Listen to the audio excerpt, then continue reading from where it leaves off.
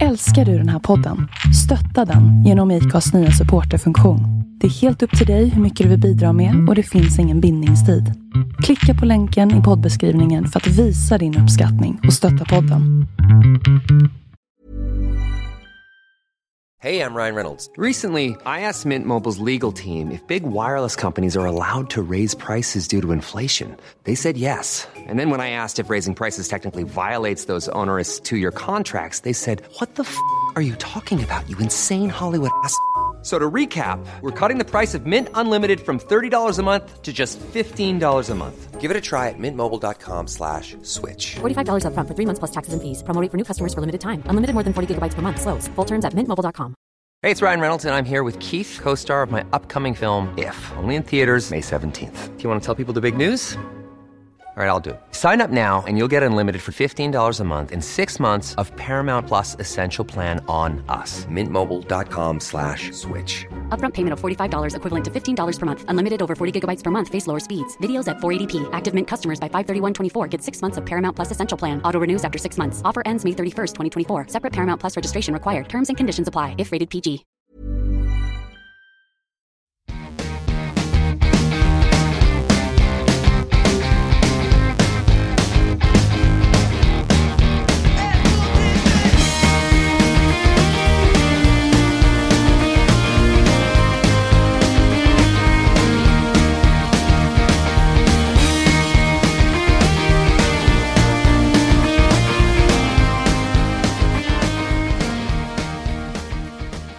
Nu är vi tillbaka igen med Tillbaka till dåtiden. Jag heter Thomas Gushage. Jag heter David Skoda Volpe. Du, den här gången är lite annorlunda för vi sitter ju inte i samma rum.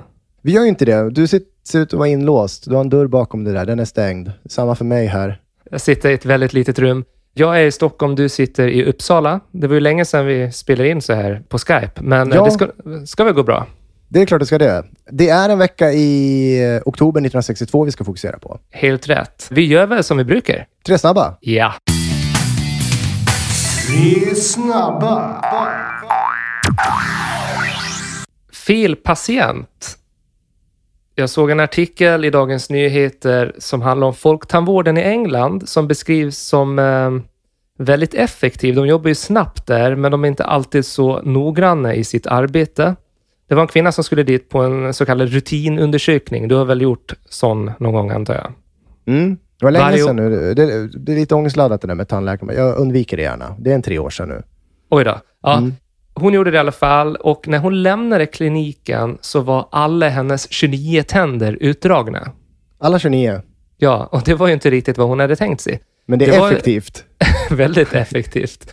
Hon hade alltså blivit förväxlad med en annan patient. Samtidigt helt stört att man skulle behöva dra ut 29 tänder, kan jag känna. Ja, verkligen. Och den här stackaren vågade inte säga någonting heller. Men hon kunde ju inte säga något, han hade inga tänder i käften. Nej, det kanske var därför. Hon kunde inte. Det hör till saken att när hon väl hade samlat sig och kanske fick ut några ord ur den här sargade munnen så tog hon kontakt med sin advokat och ska då ha fått en stor ersättning på grund av det här. 29 tänder? Exakt. Det skulle tilläggas också att det var ju en annan stackare som hon var förväxlad med som då tydligen skulle dra ur 29 tänder, antar jag. Som då fick gå på en vanlig rutinundersökning. Ser bra ut det här. Så kan det gå. DN skriver om den onaturliga röda färgen på räkorna och att den kritiseras allt mer. På västkusten så kräver allt flera konsumenter att räkorna ska säljas ofärgade.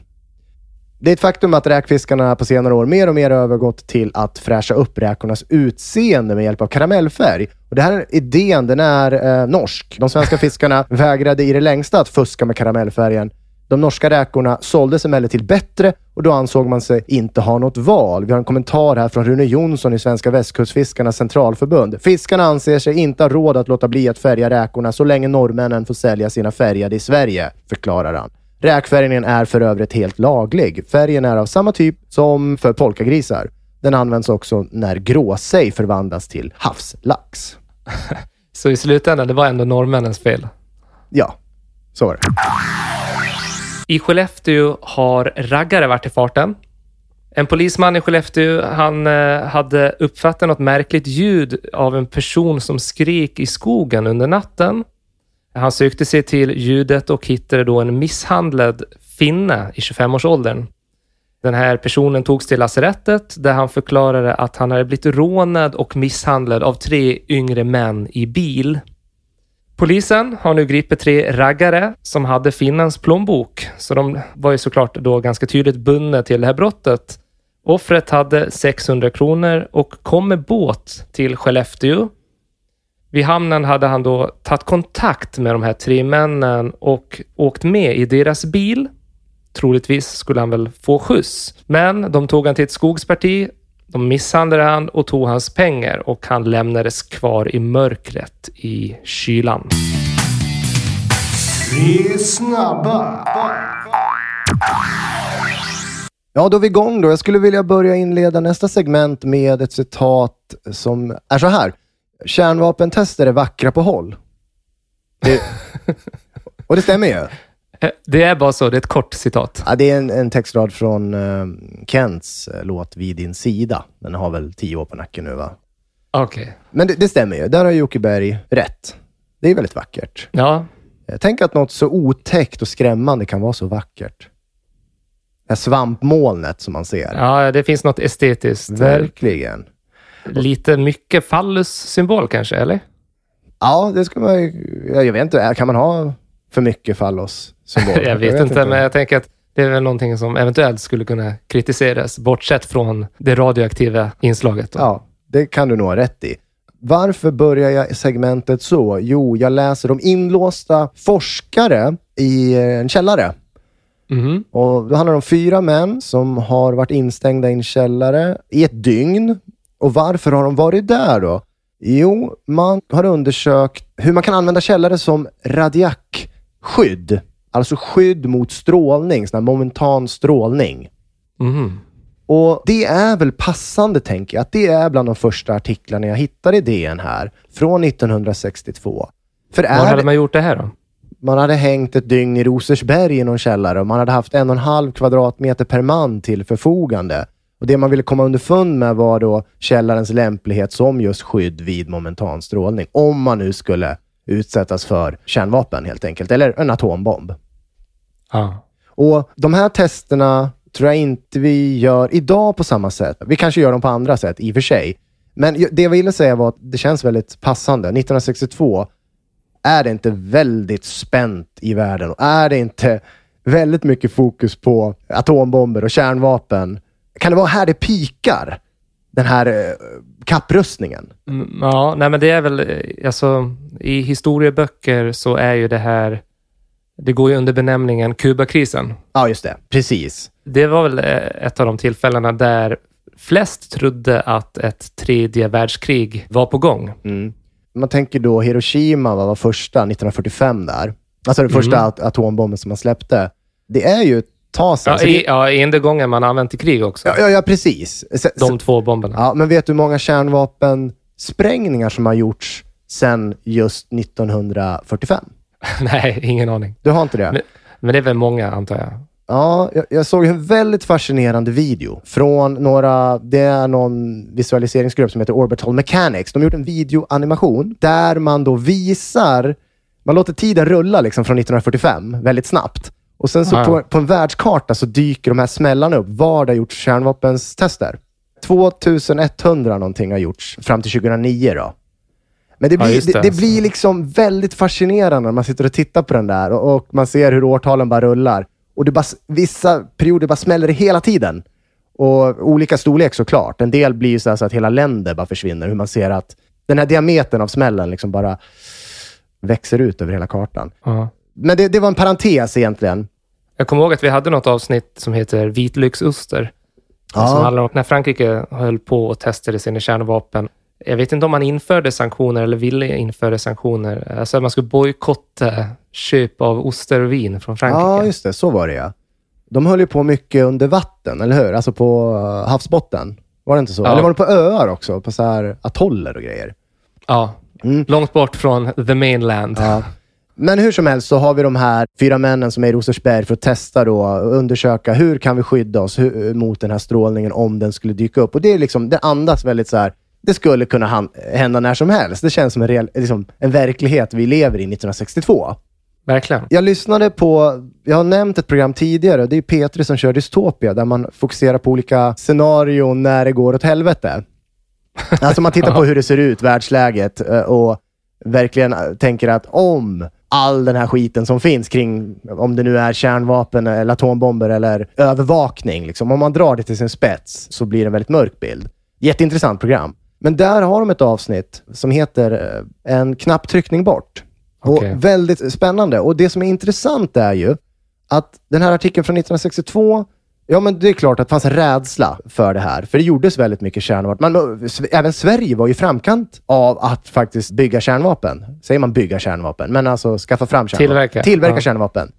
Jag läste någonstans att om Sverige då skulle ha fått en beställning på det så skulle man ha bara haft en färdig produkt. Alltså det var bara någon månad bort. Om nu någon hade velat haft det.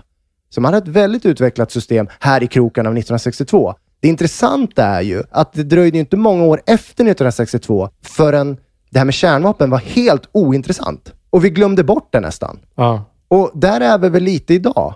Även om det börjar liksom pocka på vår uppmärksamhet igen i och med de här mindre typen av kärnvapen. Ja, precis. Den där artikeln du läste, den var väl också ett resultat av Kubakrisen, tänker jag. Ja, det är alltså, så jag tolkar det. Alltså man gör ju det här för att informera allmänheten. Så bra information till allmänheten när det väl smäller. Hur ska du kunna skydda dig i din källare? Ja, nej, alltså där är vi ju inte nu. Å andra sidan, det här kärnvapenavtalet mellan USA och Ryssland är ju satt ur spel just nu, ser det ut som. Så det kan ju bli så att det blåser upp en rädsla för just kärnvapen igen. Och sen har vi ju haft såklart Nordkorea nyligen. Ja. Så vi är ju på något sätt i det där, men det är ju inte så att gemene man går runt och tänker på hur man ska skydda sig mot kärnvapen. Nej, och det är det jag tycker är intressant. För att i det här programmet då, och i andra artiklar jag läst, så är det ju så att idag så designas det nya kärnvapen som ska vara lättare att använda. Alltså 1962 var det de här stora jäkla missilerna som man satsade på. Idag så har vi då väldigt smidiga, små kärnvapen. Och någonstans är det så här, det sker ju en kapprustning. När det gäller dem, att ta fram de här effektiva kärnvapnen. Och det är ju mer läskigt egentligen, på något sätt. Alltså, om någon har en sån här fetingbomb som typ Nagasaki, Hiroshima, då är det lite så här, ja men det har de väl bara för att liksom skrämmas. De skulle aldrig använda det liksom. Det där Hiroshima skulle aldrig hända igen. Eller hur? Men, nej, men jag menar bara att det är det som är lite känslan. Men om någon sitter på massor med så små effektiva kärnvapen så blir det ju mer läskigt. För då kanske det till och med så att de skulle kunna börja skicka iväg någon liten jäkel. Förstår du vad jag menar? Ja, men visst. Men jag hörde på P1 här förra veckan att de missilerna som Ryssland utvecklar är ju gjorda för att kunna nå alla europeiska huvudstäder. Ja. Och sen problemet är ju också, om det nu skulle visa sig att någon skickar iväg en missil, det är ju inte så att det andra landet bara, men hörni, stopp ett tag, vi skickar inte iväg några av våra, utan vi tittar först om det är en liten eller en stor, utan då är det ju igång. Ja, visst. Och det är det som blir så läskigt. Och det finns ju lika stor arsenal av kärnvapen, om inte större, idag än vad det fanns 1962. Fast en stor skillnad är ju ändå att under kalla kriget så hade ju västmakterna och NATO ganska många kärnvapen i Europa. Det har man ju successivt dratt bort. Ja, det är sant. Sverige var ju ett av dem som var med och bidrog till att rösta ner helt enkelt. Ja, sen är ju andra sidan så att tanken är väl att USA då ska kunna försvara Europa genom att ha missiler på fartyg. Vad jag förstår har det här avtalet gällt just på fast mark. Okay. Men jag är för dåligt påläst om det. Ja. Men Kubakrisen, läste du mycket om den eller? Stod det mycket de dagarna du såg? Nej, jag ska väl säga, jag såg inte så mycket om just Kubakrisen. Det gjorde jag inte. Utan det var det här som jag fångade upp och tyckte var jäkligt intressant. Att det ändå var väldigt så här tidstypiskt, det här rädslan för atombomben. Ja, alltså de dagarna som Kubakrisen var, det var ju ganska försiktigt de första dagarna. Men sen i slutet av veckan och veckan efter vi har läst så är det ju på varje första sida egentligen. Men den kulminerar där, eller? Och tar slut? Eller tog den slut? Eller vart var den liksom? Nej, men det var helt enkelt så att USA upptäckte att Kuba då, som ligger jävligt nära, hade sovjetiska kärnvapen.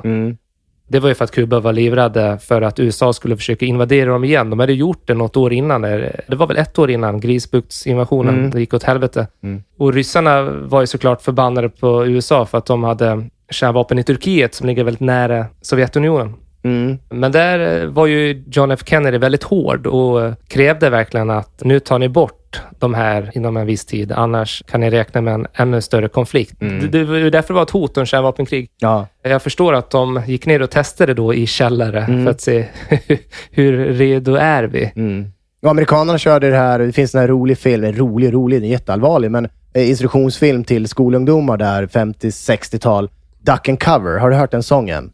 Nej. Det är en liten sköldpadda som går omkring och så dyker upp någon apa med en liten bomb i handen, en liten smällare så här. And what should you do? Yeah, duck and cover. Alltså så här, det blir så stört för att det är så glad sång. Men det handlar om det största hotet någonsin för människan. Liksom. Men det var jättemycket sånt. Även i Sverige så handlar det här om hur ska allmänheten få information om det här. Ja, och jag tänker alla filmer som är gjorts om det där också. Ja, just det. Det är ju ett tacksamt ämne. Jag förstår att de pratar om det i Dystopia. Ja, precis. Ja, väldigt intressant och det är klart att det blir väldigt mörkt, men det finns ju också belägg. Det är det som är så intressant och fascinerande och ganska skrämmande. Om man tittar på världen idag, 50-tal konflikter varje år eller hur man nu mäter det där. De nämner det här ökande veto i säkerhetsrådet. Alltså det bara ökar fler och fler. Alltså, och vapnen idag, fler och mindre. Liksom. Man kan tänka sig att det blir en fråga som kommer bli mer och mer aktuell här framöver. Och kanske är vi då rädda för den här atomvintern igen, som folk var rädda för på 50-60-talet. Det var väl i och för sig, hängde väl kvar tror jag, även 70-80-tal så talar man om atomvinter. Du kanske säger kärnvapenvinter eller nukleärvinter, jag vet inte. Ja, men det var ju någon gång på 80-talet också man var väldigt rädda. Det finns ju någon av de här serierna jag såg i höstas, om det var Deutschland 83 eller om det var Under samma himmel. Den utspelade sig på 70-talet, för mig. Där Sovjetunionen trodde att NATO faktiskt skulle anfalla dem. För att deras skyddssystem indikerade att de var på väg att attackera. Och det är också sådana här misstag som gör att det kan gå väldigt illa. Den mänskliga faktorn naturligtvis. Du, får jag bara säga det, de radar upp hur nära det har varit fullskaligt kärnvapenkrig under historien sen. Det är så många missförstånd som har rätts ut precis liksom timmen innan det skulle ha dragit igång. Det är jättefascinerande och otäckt faktiskt. Ja. En effekt just av Kubakrisen här 62, det var ju att man införde den här, kallades den för heta linjen va? Alltså en direkt telefon mellan... Var inte det någonting snuskigt? Ja just det, nej inte den heta linjen. Men den här kallades också för heta linjen. Men det var alltså en direkt kontakt. Så att ledaren i Moskva kunde ha kontakt med ledaren i Washington. Jag ser en röd telefon framför mig som i Batman, gamla Batman du vet. Att man bara lyfter luren och sen... Kan det varit jag så? vet inte vilken färg. Nej. Kan ha varit så.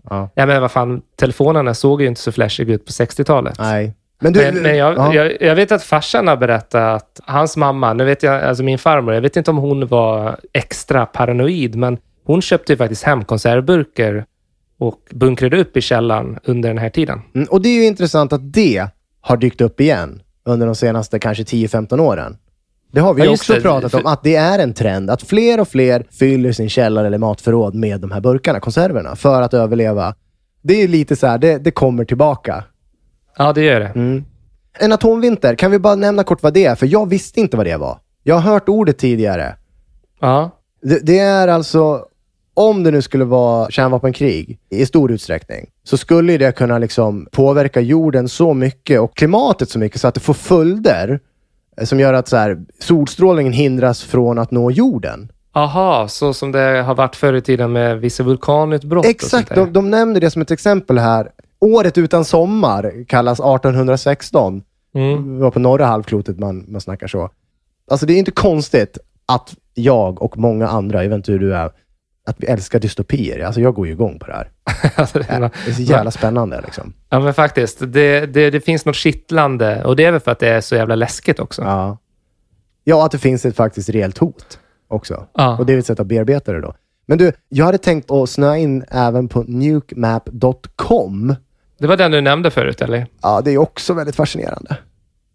Det är en sida där man kan välja vilket kärnvapen, vilken av de här atombomberna som faktiskt har använts och släppa den över ett ställe. Det är som Google Maps, fast man släpper en atombomb på ett särskilt ställe, till exempel Sergels torg, och så får man se vad konsekvenserna blir, eller påverkan blir. Och det är mörkt alltså. Ja, det förstår jag. Vad heter sidan? Nukemap.com. Ja, men kan vi tipsa våra lyssnare? Gå in och kolla där och släpp en atombomb över Sergels torg, så kommer ni se att det är ganska många som kommer att påverkas av det. Sätt er med ett glas vin. Exakt. Och gå in på den här sidan. Ja.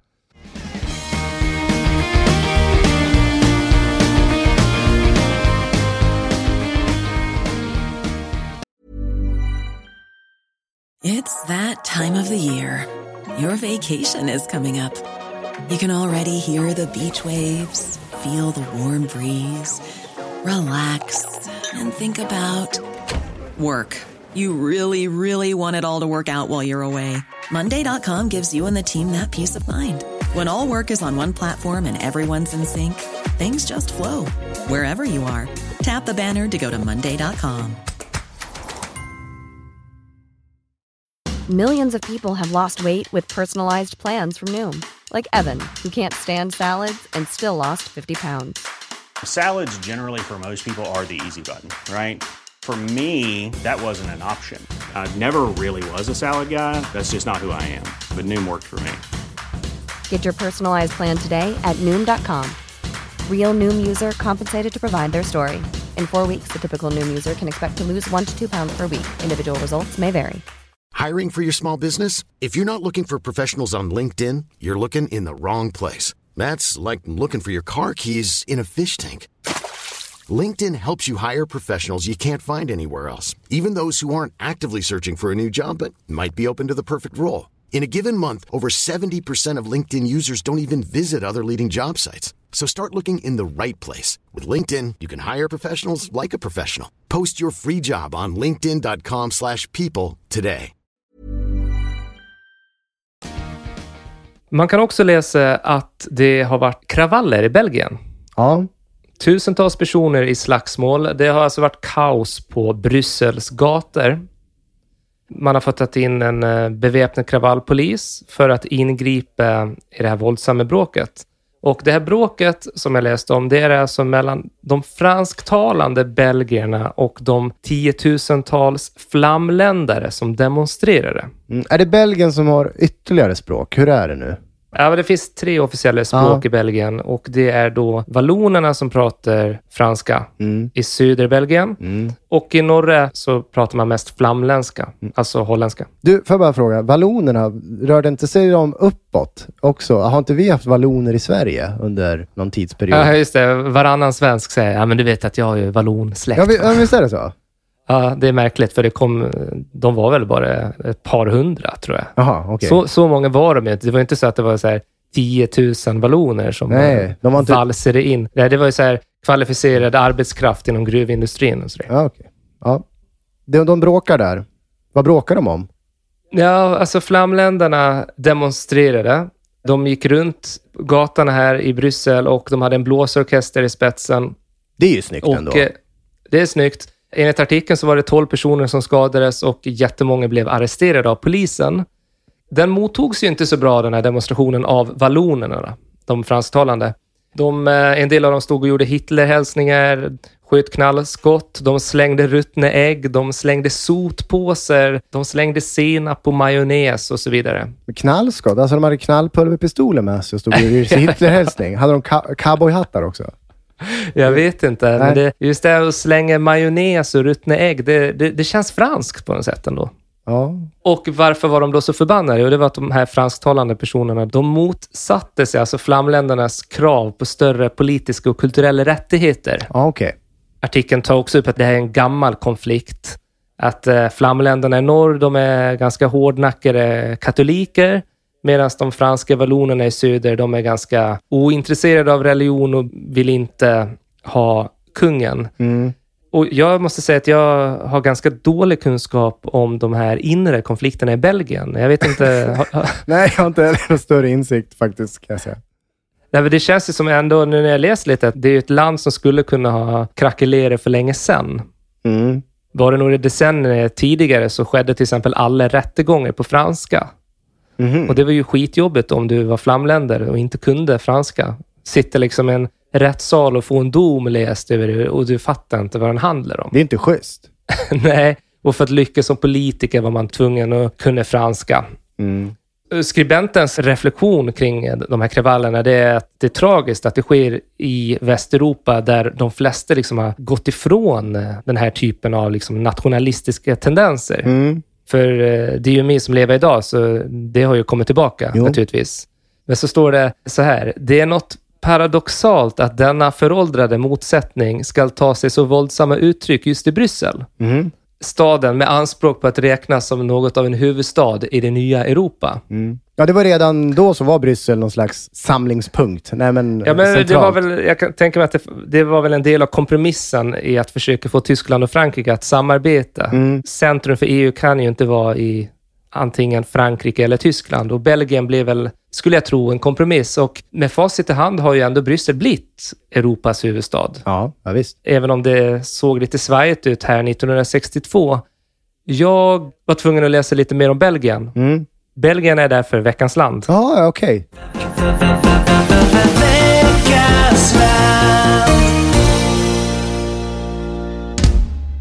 Okej David, vad vill du veta om Belgien? Jag vill veta om författaren, jag vågar inte uttala namnet för jag är osäker på uttalet, men han som skrev Tintin, är han därifrån? Han är därifrån. Tintin är från Belgien, just det. Hur uttalas det? Uttalas det RG? RG, ja det låter bra när du säger det. Om G uttalas, det vet jag inte. Jag tror inte man säger som man sa när man var liten, när man läste dem där. Herge, det tror jag inte. Nej, det tror jag inte man säger. Nej, men precis, han var ju mycket riktigt belgare. Nej, men jag kan försöka sammanfatta det här väldigt kort då. Varför är det så rörigt i Belgien? Jag vet inte hur långt man ska gå tillbaka här, men vi kan väl backa tillbaka så långt som till 1500-talet. Då har vi backat jävligt långt, eller hur? Oj, det blir en jävla resa det här, ja. Motsvarande i Sverige, det är liksom Gustav Vasas tid. Oj, välkommen till Historiska podden. Ja, nu kör vi. Och på den här tiden tillhörde alltså det här området Habsburgska riket. Men en del av det här området bröt sig loss och blev det som vi idag kallar för Nederländerna. Holland alltså. Okay. Medan det som idag är Belgien fortsatte att vara en del av Habsburg, alltså spanska Nederländerna. Okej. Är du med så långt? Jag är med så långt. Jag lär mig saker, tack. Ja, kör. Senare under Napoleonkrigen och så vidare så blev Belgien en del av Frankrike. Som du vet så gick det åt helvete för Napoleon och man hade den här Wienkongressen som skulle liksom stabilisera hela Europa. Man målar om hela kartan i princip. Och då slog man ihop de här områdena igen. Alltså det som idag är Holland, Nederländerna och det som är Belgien idag. Okej. Men det var ju spanjorerna som, du sa spanska Habsburg, var det så du sa? Ja, alltså Habsburg, det är ju egentligen Österrike, men det är väldigt rörigt för att kungarna på den här tiden, de ärvde ju sina territorier. Ja. Och var det så då att man råkade gifta sig med en spanjor kanske, så kunde det mycket väl vara så att den blivande spanska kungen ärvde de här områdena. Och det var Ferdinand den andre. Så man brukar säga... Okej, men spanskan är ju inte med och rör till det ytterligare när det gäller språk och sådär. På den här tiden var man inte intresserad av att liksom... vad ska man säga, av att assimilera personer. Det fanns inte nationalism riktigt på den tiden. Det viktigaste var att man lydde och att man betalade skatt egentligen. Enkelt på något sätt. Ja, det var därför det var ganska okomplicerat förr i tiden att det liksom bodde 7 olika folkgrupper i ett land. Det var inga konstigheter. Nej. Det blev bara ett problem på 1800-talet egentligen. Och det var ju 1800-talet vi var på nu. Så nationalismen var ju född här. Och det här landet var ju därför då dömt att misslyckas. I norr har vi flamländskan, i söder har vi vallonerna som pratar franska. De har till viss del olika kultur, det finns religiösa skillnader. Holland då var väldigt inriktat på handel, medan man i söder var mer fokuserad på industri. Så det fanns liksom olika intressen. Det ledde till ett belgiskt uppror 1830, där man hamnade då i krig med Nederländerna, men man blev självständiga. Och i det här nya landet då levde ju de här splittringarna fortfarande kvar. Eftersom vi sa det att i norr flamländare, i söder valloner. Saken har ju inte blivit lättare heller av att det har varit så jävla mycket krig i den här regionen. Nej. Belgien var ju inblandat i både första världskriget och i andra världskriget. Vilken sida var de på? Det var ett neutralt land. Så som Sverige var alltså? Stormakterna hade garanterat Belgiens neutralitet för att det inte skulle bli något tjafs om Belgien egentligen. Okej. Det sket ju Hitler i exempelvis, och man sket i det under första världskriget också. Men de här olika ockupationerna som skedde under världskrigen, till exempel första världskriget, där gynnade ju tyskarna flamländskan. Ja. Till exempel så avskaffade man franskan som ett administrativt språk i norra delen av Belgien, i Flandern. Mhm. Så att yttre makter har ju också sett till att de här konflikterna har stärkts. Ja. Det om det. Vi kan också nämna Kongo. Du var ju inne på Tintin där. Tintin i Kongo. Nu ska vi se, det var inte första, för Tintin i Sovjet var den första. Var det Tintin i Kongo som var andra? Ja, det var det nog, ja. Mm. Ja, det har jag ingen aning om. Hur som helst, så det som kallas för belgiska Kongo, idag Demokratiska republiken Kongo, det är det här jättestora landet i mitten av Afrika om man tittar på en karta. Jo, men du, Mörkrets hjärta, Joseph Conrad, han var ju belgare. Eller han beskriver ju den situationen med belgarna i Kongo. Just det, ja. Det som var speciellt med den kolonin, det var ju att den var ju egentligen en koloni som ägdes inte av landet Belgien utan av kungen Leopold II. Mm. Han styrde från 1865 till 1909. Han betedde sig som ett riktigt jävla as, rent ut sagt, i Belgien. Mm. Alltså så pass mycket att det ledde till internationella protester. För att någonting ska leda till internationella protester i sekelskiftet 1800-1900, då krävs det ganska mycket. Mm. Eller hur? Alltså om man utgår från hur man tänkte och betedde sig på den tiden. Det krävs ganska mycket om man ska liksom bli utsatt för internationell kritik. Mm.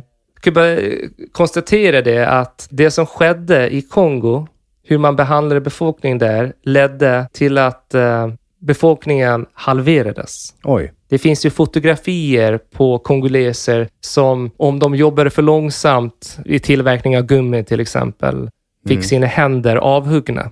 Okej. Så det där är ju en väldigt tragisk del av både Belgiens och Kongos historia naturligtvis. Mm. Jag läste idén på 60-talet här som handlade om flamländare som demonstrerade. Mm. Det var nämligen så att 1962 delade man faktiskt in Belgien i 4 språkområden. Ett franskt, ett holländskt, ett tvåspråkigt, alltså Brysselområdet, och ett litet tyskt område. Bakgrunden till den här demonstrationen var ju just det att flamländerna ville ha utökade rättigheter. Mm. Och det här har fortsatt in i modern tid, och partierna som har bildats har ju ofta då bildats utifrån etniska gränser. Ja, okej.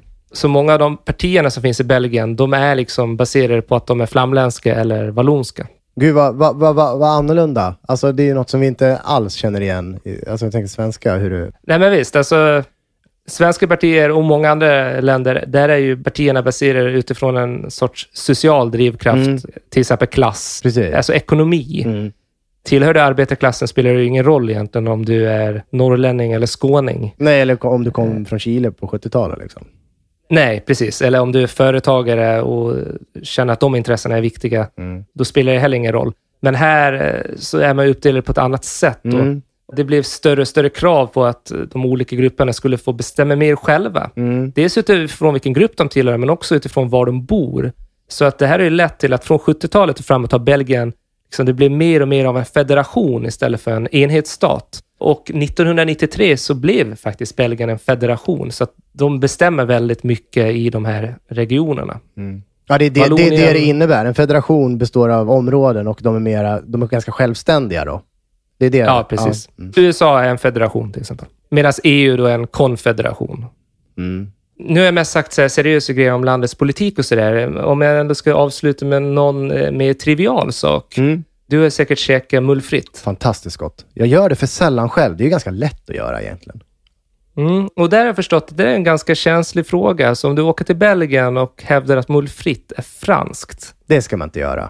Nej, det ska man inte göra. Så det är en känslig fråga.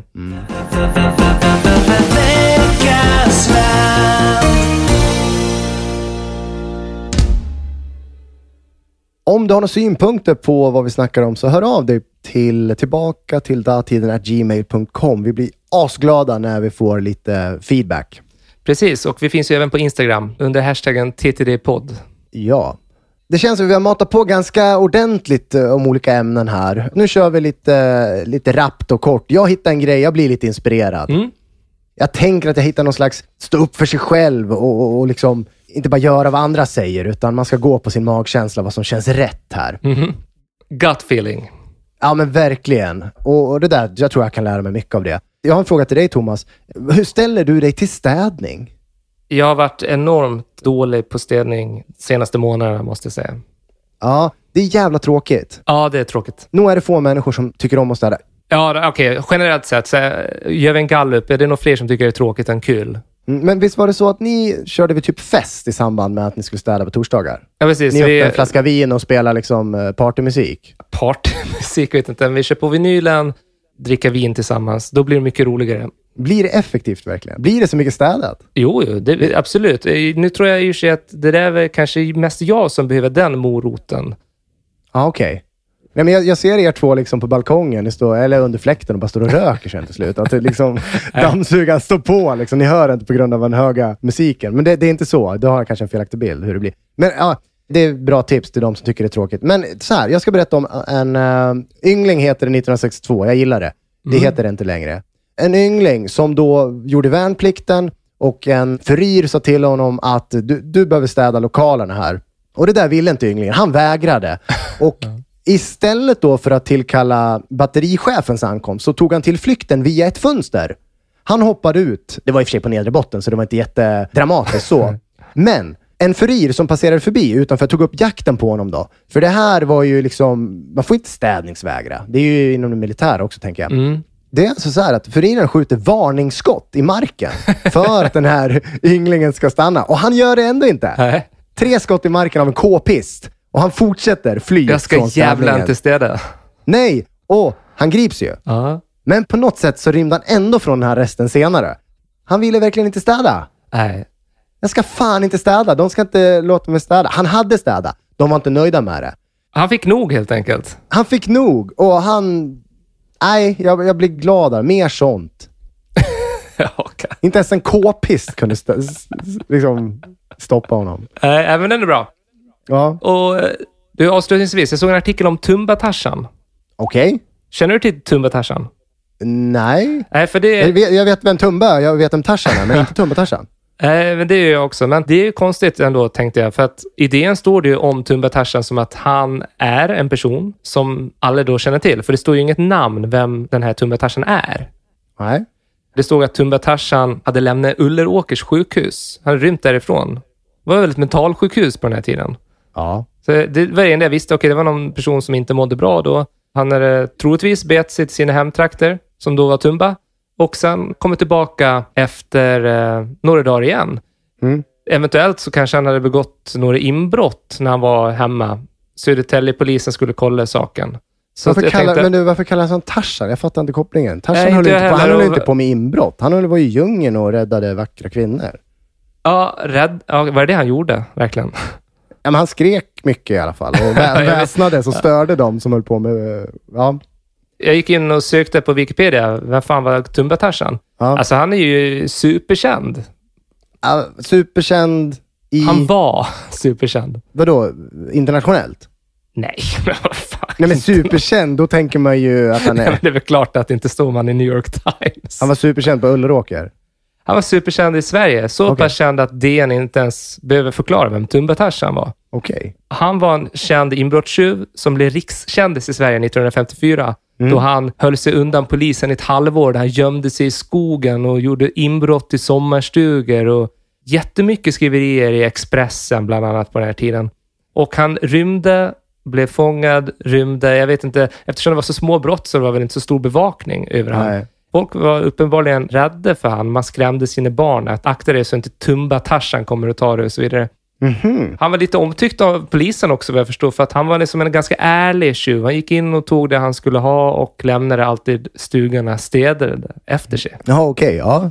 Man kan fördjupa sig i Tumba-Tarzan. Det finns jättemånga intressanta berättelser om han och hans bröder, för att det var mest hans småbröder som bodde på någon sorts barnhem, men det var de som hade lärt sig det här med att göra inbrott helt enkelt, och han som var storebror tog efter. Mm. Och han och hans fru gömde sig i skogen i långa perioder. Hans fru blev kär i lillebrorsan. Det finns mycket att liksom gräva i där, tänker jag. Och de fick själva barn och de blev av med vårdnaden om barnen. Mycket tragiskt helt enkelt. Det här är ett specialavsnitt. Vi har många sådana nu. Det kommer ju komma här framöver. Det är ju Känns det. Som det. Men innan vi slutar, den här långa artikeln, jag hittade om Tumba Tarzan. Alltså jag fattar ju inte varför de kallar han för Tarzan. Det var väl för att han gömdes i skogen då. Det låter ju som det. Ja, så det blev liksom ett slagkraftigt namn. Men det stod att han var en rikskändis på nivå med dåtida storheter som Snuddas, Stålfarfar och Varg-Ulle.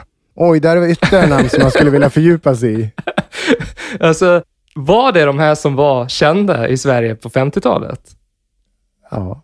Snuddas, det är Hadrian Haderare. Han har vi pratat om. Snuddas är ju bandykillen som fick en hit och turnerade runt i Sverige vid sidan av sin idrott. Ja. Stålfarfar, det var någon jävla gubbe såg jag. Gustav Håkansson, han blev känd för att det var något sorts Sverigeloppet på cykel från Haparanda till Ystad. Och han var tydligen 65 bast och ville vara med, men han fick inte, för man fick inte vara över 40 tydligen. Åldersdiskriminering det var inget man visste om. Men han cyklade efter hela loppet. Han gjorde det själv, han hade en egen nummerlapp som han hade skrivit nummer 0 på. Och han blev en rikskändis i Sverige på grund av att han gjorde det här. Ja. Så det var ju, kraven då att bli en rikskändis var ju ganska lågt ställda, måste jag ändå säga. Varg-Ulle, det var tydligen en speedway-förare. Okay. Som var med i flera VM, så han kanske kan förstå att han var känd. Ja. Ja, det är lite en annan kändiskrets på den här tiden ändå, för att säga. Ja, verkligen. Om du vill veta mer om Tumba Tarzan, om du vill se han finns på staty faktiskt vid Polishögskolan i Solna. Han är ju en del av vår historia. Tumba Tarzan. Härligt. Är det dags? Det är dags att säga tack och hej, och tack för att ni lyssnar, och vi är tillbaka om 2 veckor igen. Hej då! Hej då! Hej då!